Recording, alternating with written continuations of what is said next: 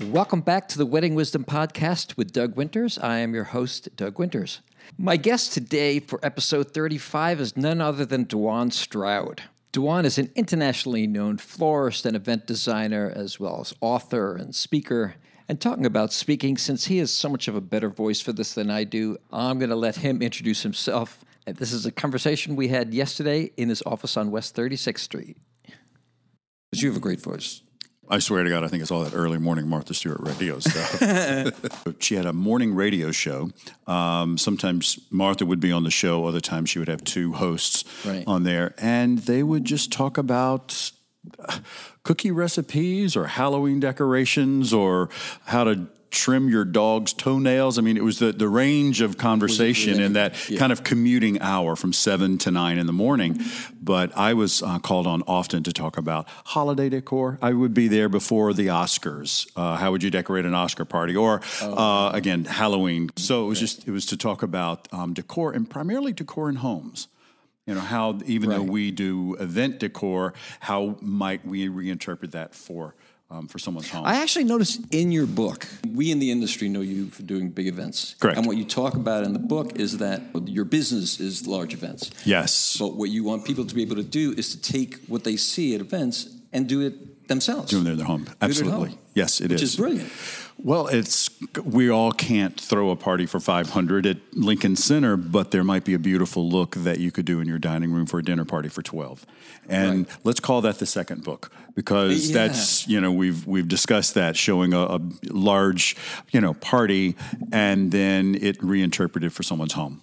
Which I think would be That's a great idea. It is. Yeah. It's a little more approachable, certainly, to people and, outside of New York City. How to do this at home. Yeah. Stars are just like us. Definitely. So you have the most interesting background, certainly anyone I've spoken to in this industry. Okay. Well, I went to school for piano performance. Oh, wow. Then I studied conducting. I was a choral teacher for a while. Okay. I was always involved in music. Right. And so this became sort of like a natural. Makes sense. Yeah. Well, now you came from. Well, I'll even take it back further. I was actually a trumpet major in college. Get out! No, and for a very small portion of that, I was a piano performance major. Are you kidding me? No, for 2 years I was in the School of Music. It was actually a school in Mississippi. There was a trumpet player that I wanted to study with. Yes. By the way, the Mississippi. Yes, thank you. Right. Well, I'm originally from Alabama, but there was a guy that I wanted to study trumpet with, so I went to school on scholarship as a trumpet player. Okay. After about 2 years in the School of Music and got more involved on campus. Was he known the trumpet teacher, or was it just known as a teacher? Known as both a performer and like Wynton Marsalis's dad, who's a famous teacher. Something like that. And can I even tell you, I can't even remember the guy's name. I think he was actually out of the New Orleans Symphony and Cincinnati Orchestra, and he was teaching at the school. But anyway, all that said is that I soon learned maybe this was not what I wanted to do for a living, and transferred over to the School of Business and Marketing. From there, I then. Now, did you have any interest in business and marketing? No, but it was something that a mentor at the time just thought, my personality and maybe other interests would be better suited that way. Okay.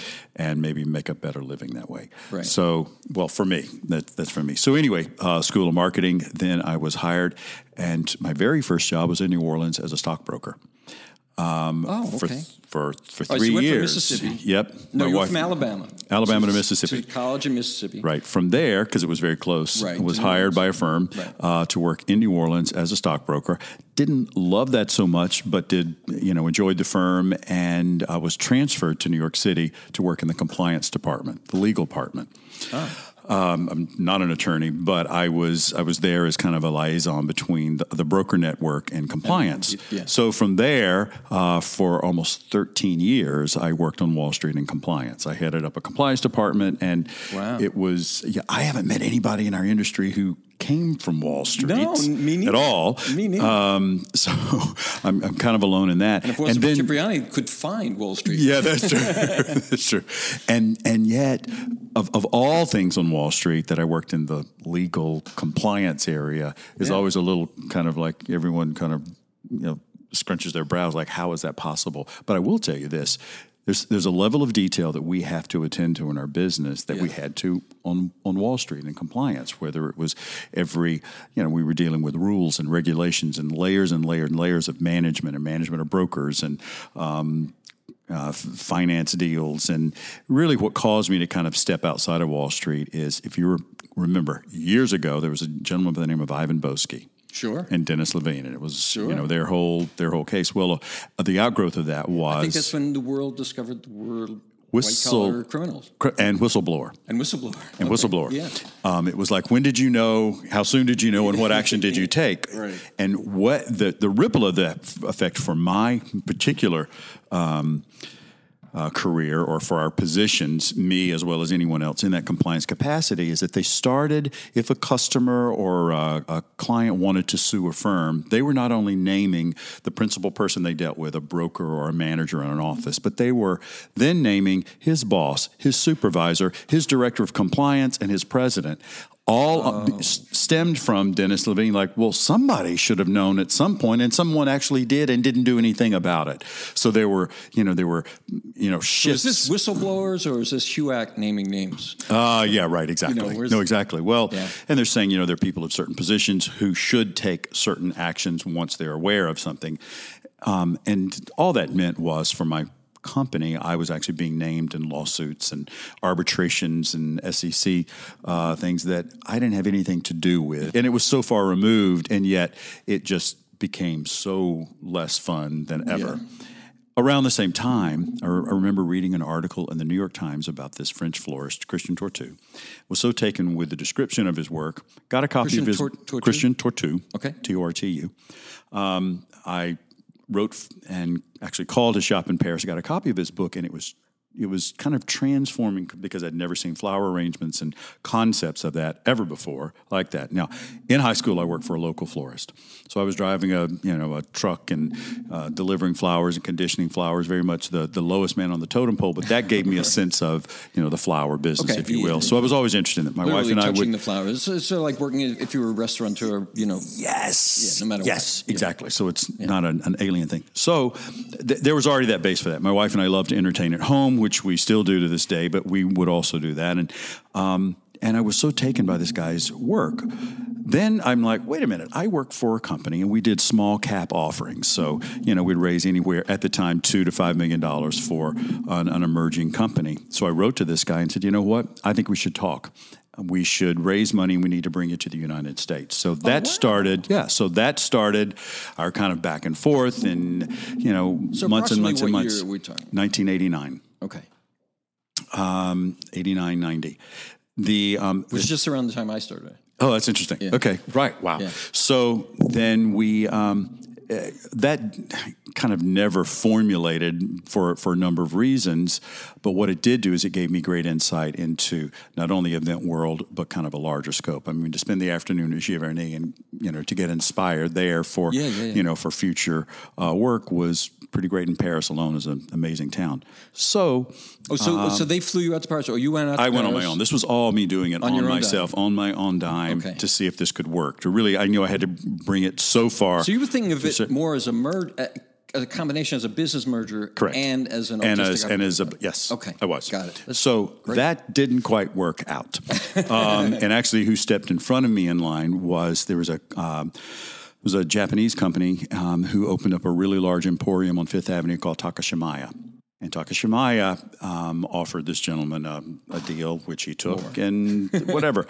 But it was actually my start of looking beyond Wall Street for. Right. Now, again, parallel to that was all of this Dennis Levine, Ivan Boesky stuff. So all things are converging, like maybe it's time to just leave. You're miserable, now financially, potentially exposed. So not fun. So for people who don't know who we're talking about, yes, look up. It's not worth discussing now, but look up Ivan Boesky. It's Boesky. Correct. Okay, and he was not a good guy. Not worth talking about at all. Right. But anyway, so we started the business out of our home, my wife and I. And, there was an article about us in the New York Times a couple of years ago of people who've made major shifts in terms of their lives, from going from Wall Street to compliance. And, there was a quote that it was like, thank God I didn't know what I didn't know. Because we started with really no experience, but certainly a great desire and love to do events. It started with flowers, certainly, but the outgrowth of that would have, been beautiful linens or creating an environment or building props or sets, and it just grew from there. We had a business here in New York City on 7th Avenue as well as in New Jersey. So we operated there.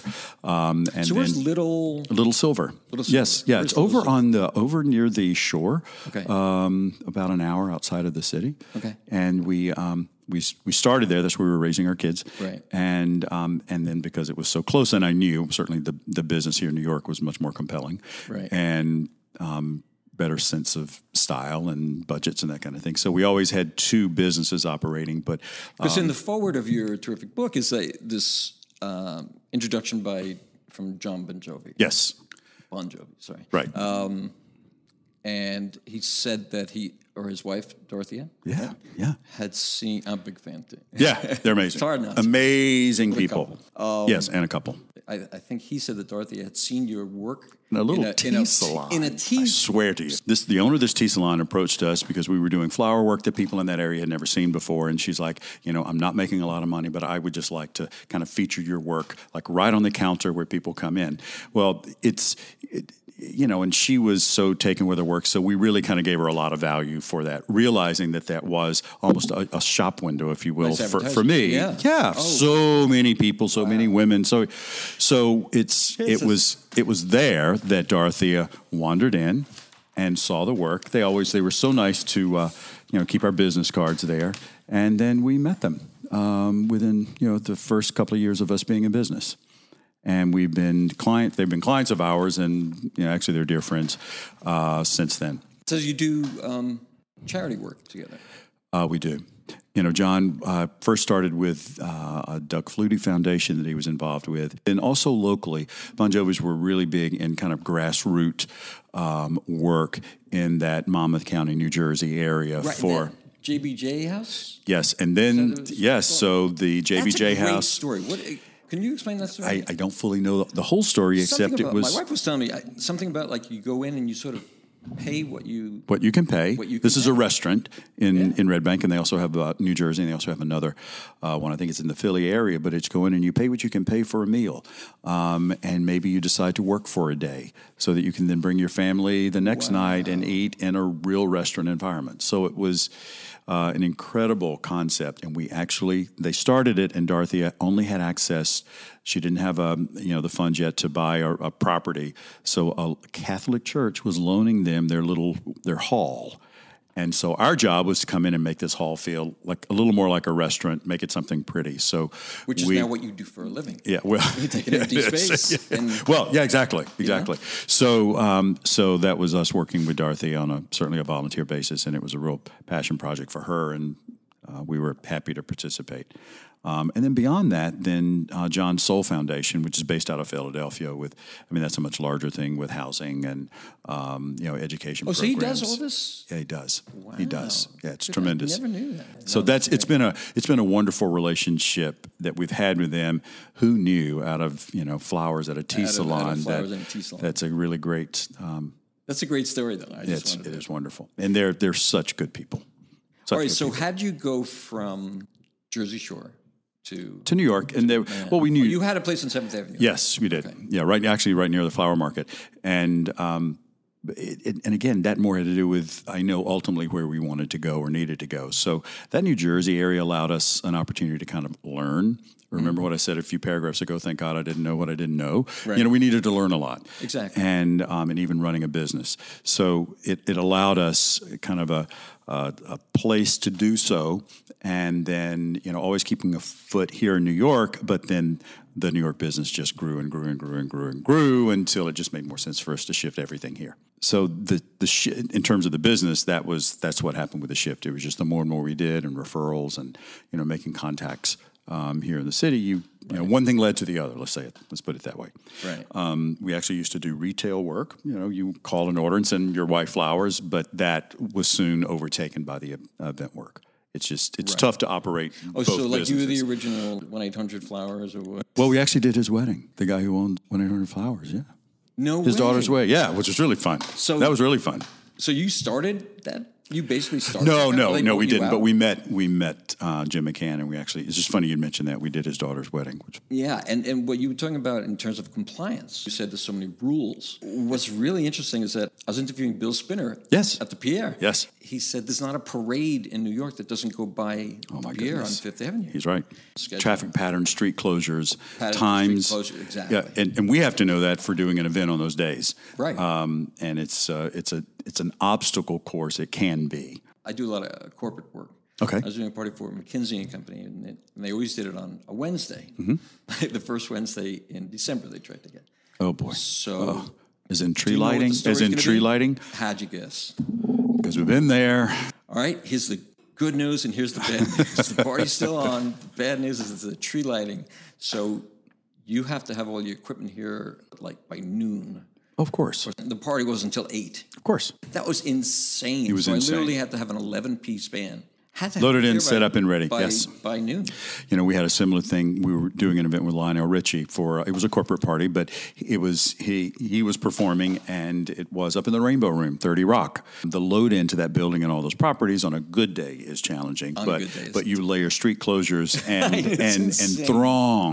throngs of people there gathering around the tree.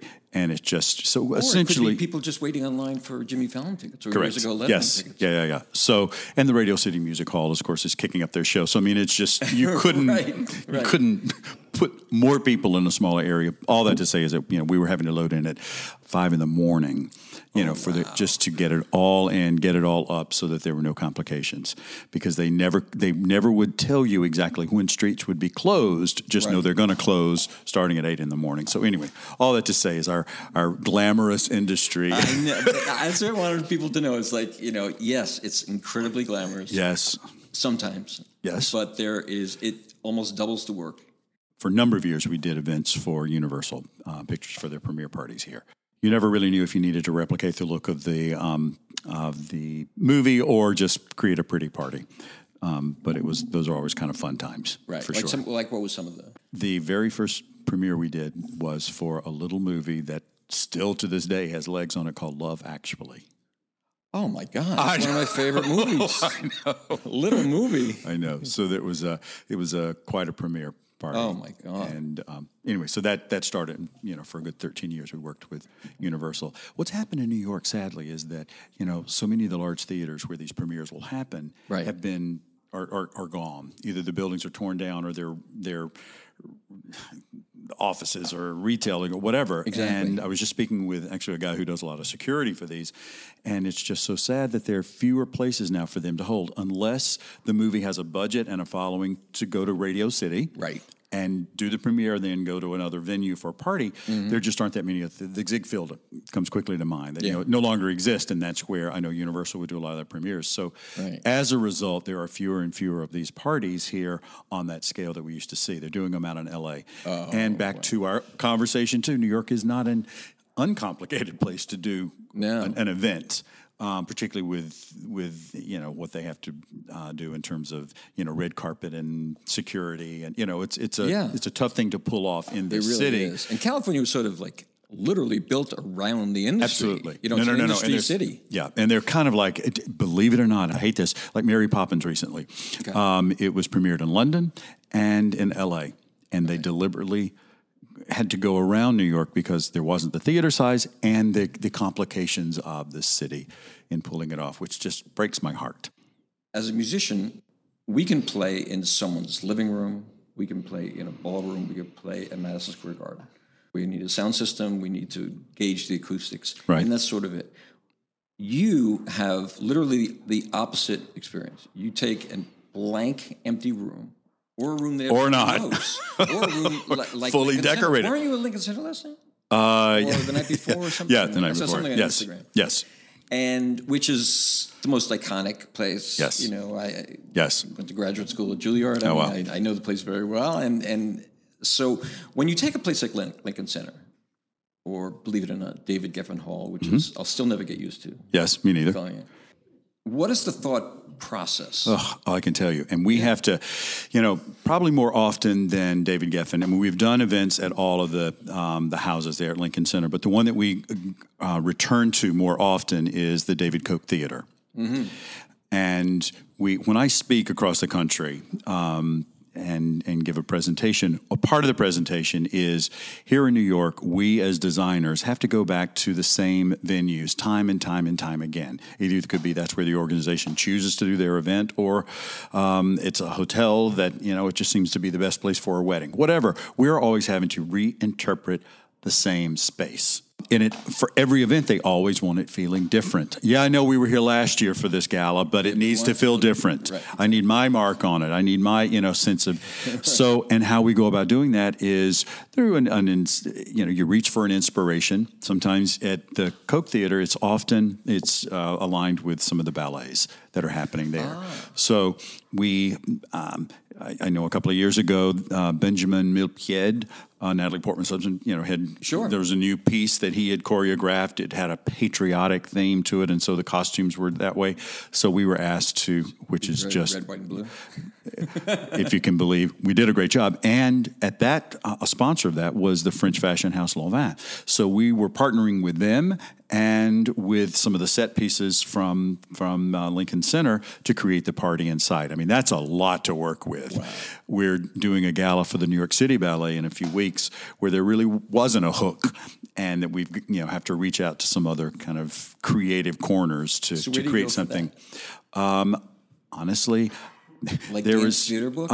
Dance theater books. Actually, no. I found a story about a artist community on the coast of Mallorca.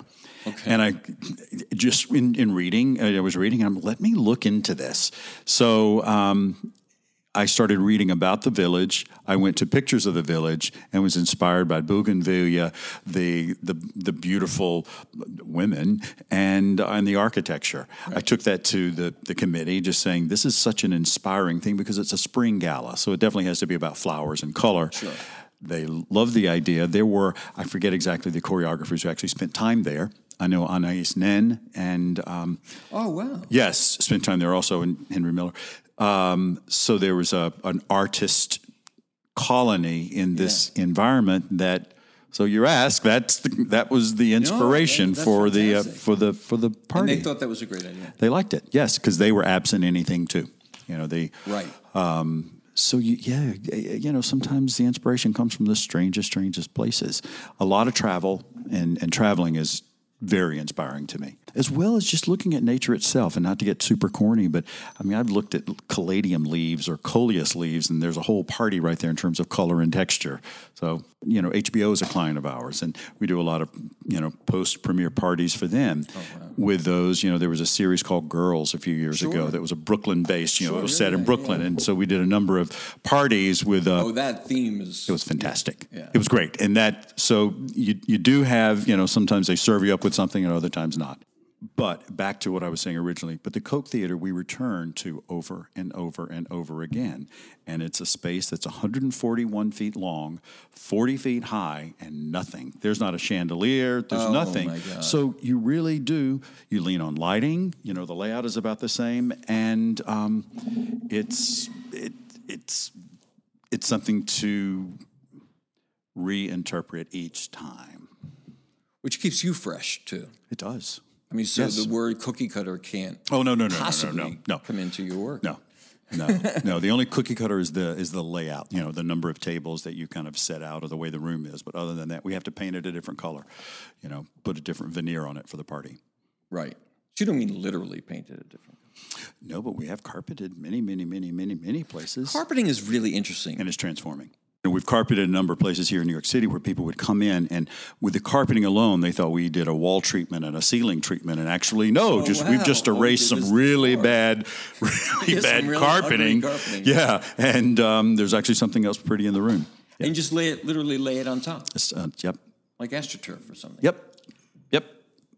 And then what has happened as of late, if we can talk kind of a money side of it, Sure. It's not inexpensive to do that, but we've partnered with a couple of organizations that this carpet is just laid down. There's been an event on it for, it's not even there 24 hours. So It's really in pretty decent space. Yeah. So they've been able to, they'll come in, these organizations will come in, take large pieces, actually all of it out, and then put it into Habitat for Humanity has used it. There are some programs up in Harlem, with making rugs for, assisted living places, other housing renovations that are going on their companies. So it's that's really... brilliant. So it's literally not just... It's not landfill. It's not landfill. But actually there's a second life to it. And that's great. Because we have to buy it completely brand new. It's laid down, and it's laid down in big pieces. My father was a carpet salesman, so I just got to know about carpet. Yes, but we do look for that. By the way, there and that is there a second life to some of the decor that we do? Flowers, for example. There's a company that will actually come at the end of the night, take those flowers and rearrange them and take them to Ronald McDonald House or hospitals or nursing homes. That's fantastic. Yeah, you can't do it. Do you work with organizations that do that? We do. And you partner with them? Or you just say, okay, we're done we have load out at 2 o'clock in the morning. Show up at 1:30 and take all that you can take, and they do. Oh, that's fantastic. Yeah. Like what, for example, what would be the names? If you want to give those names. Sure. out. The name for flowers that comes to mind is called Repeat Roses. Great name. It is a great name. And they are, what I really love is that, you can wake up the next day and see a social media posting where they've picked them up on site. Then you see a photograph that they're back in their studio reworking those same flowers. And then the next photo is someone standing at the Ronald McDonald House holding all of these bouquets that are going to the rooms. I mean, it's very clear. It is beautiful. That and really it's very, very clear where those things are going. And the carpet is fantastic. Isn't it great? That is really a brilliant idea. So someone must have fleet of trucks to move these things. We carpeted the Waldorf Astoria when it was right before it closed for renovation. We carpeted 3 of their ballrooms for an event. That was a lot of carpet. I mean, there were 2 semis pulled up, but took every bit of that off to upstate New York, where there were some... it was a Jewish community of elderly. It was kind of an assisted living Jewish community, and they have recarpeted. Oh my! Activity rooms, rec rooms. For these people. Yeah. Wow, that is beautiful. Thank you. It's a really good feeling. Yeah. Give me 5 minutes on weddings. Okay. How do you approach weddings? Because I know both of us doing corporate parties. What's interesting is that you said that there's a committee. There's always a committee. Oh, yeah. There is with a wedding. There's with a wedding. And there's a committee at a wedding, yeah. For the bride, sure. The mother of the bride, the father of the bride paying for it. I'll tell you what's really, there have been a couple of changes since we've been in business now, this is our 24th year. Yeah. What I've seen more is, over the last few years, is that it is a committee. Now, it always started with the mother of the bride and the bride. There always seem to be the core pieces. Yeah. But as of late, a groom might join in because he really cares about the way something looks, or he has some input in the layout of the room or the color of the lighting. Which never used to be. Ever. The ones that I really love getting involved, and is when the father of the bride gets involved. Oh, wow. These men are getting involved because they actually have a sense of either style or a sense of what they'd like this room to end up looking like. So often the father is just the one to sign the checks. Sign the checks. And the groom traditionally said, all I care about is music. That I will tell you has been a recent change over the last few years, and I love it. I like when those guys show up because, number one, I'm here to say I think there's a freedom in decision-making when this whole committee's together. Yeah. And I like that, and it gives us an opportunity to – most of the guys have really good taste. Oh, really? Yeah. That's what if they're interested in it, that they come to the table with some great ideas, inspirations, and it's a different process, and it's one where, can I tell you, there's a little more robust desire in terms of let's really take it there. I was speaking to a father of bride this morning who we've been working with for several months on the wedding, and so we're almost there. We're 2 weeks out, and he said to me, "Okay, I know we've been doing this. What aren't we doing? What can we do to just take this now?" It's a nice question to ask me. It's a nice question. And it's one that, you see. He's like, he said, my only daughter, I am doing this once, and I just want to make sure there's not a miss somewhere along the way. The other thing that's happened is just with the cost of weddings, that we're seeing that it's no longer just the bride's family financially participating. Right. And as a result, we see the committee expanding to, let's say, the groom's side, like people are all coming together. So to see two families weighing in on decor is also a really lovely thing. It's also lovely because you can tell that the marriage is I agree with you. I agree with you. I agree. I agree. And I'm sure you see it too with the music and oh, absolutely. Yeah. So that in terms of weddings, and as far as kind of the format or whatever, yes, there may be a few more casual weddings than we did years before, but still, in New York City on a Saturday night, it's a black tie, very formal, affair that there people really still is want. Like a black tie. Nope, not in New York City. Party of the not at all. Or something. When we do weddings outside of the city, either a more casual, more of a dress down, maybe more theme kind of wedding we tend to do. Right. But here in the city, there's this beautiful classic, event. I just loved hearing you talk. Thank you. Thank you, Doug. It's really great. Stroud, yeah. Thank you so much. You're welcome. Thank you, Doug. Bye now. I told you he had a great voice, didn't I? Dewan and I both can be found on Instagram. He is at simply Dewan Stroud, Dejuan, and I am at Doug Winters, Inc. As always, I'd like to invite everybody to please subscribe to the podcast, either on Apple Podcasts or wherever you get your podcasts. And as the late, great Frankie Crocker used to say, may each of you live to be 100 and me 100 minus a day, so I'll never know that nice people like you have passed away. Frankie loves you.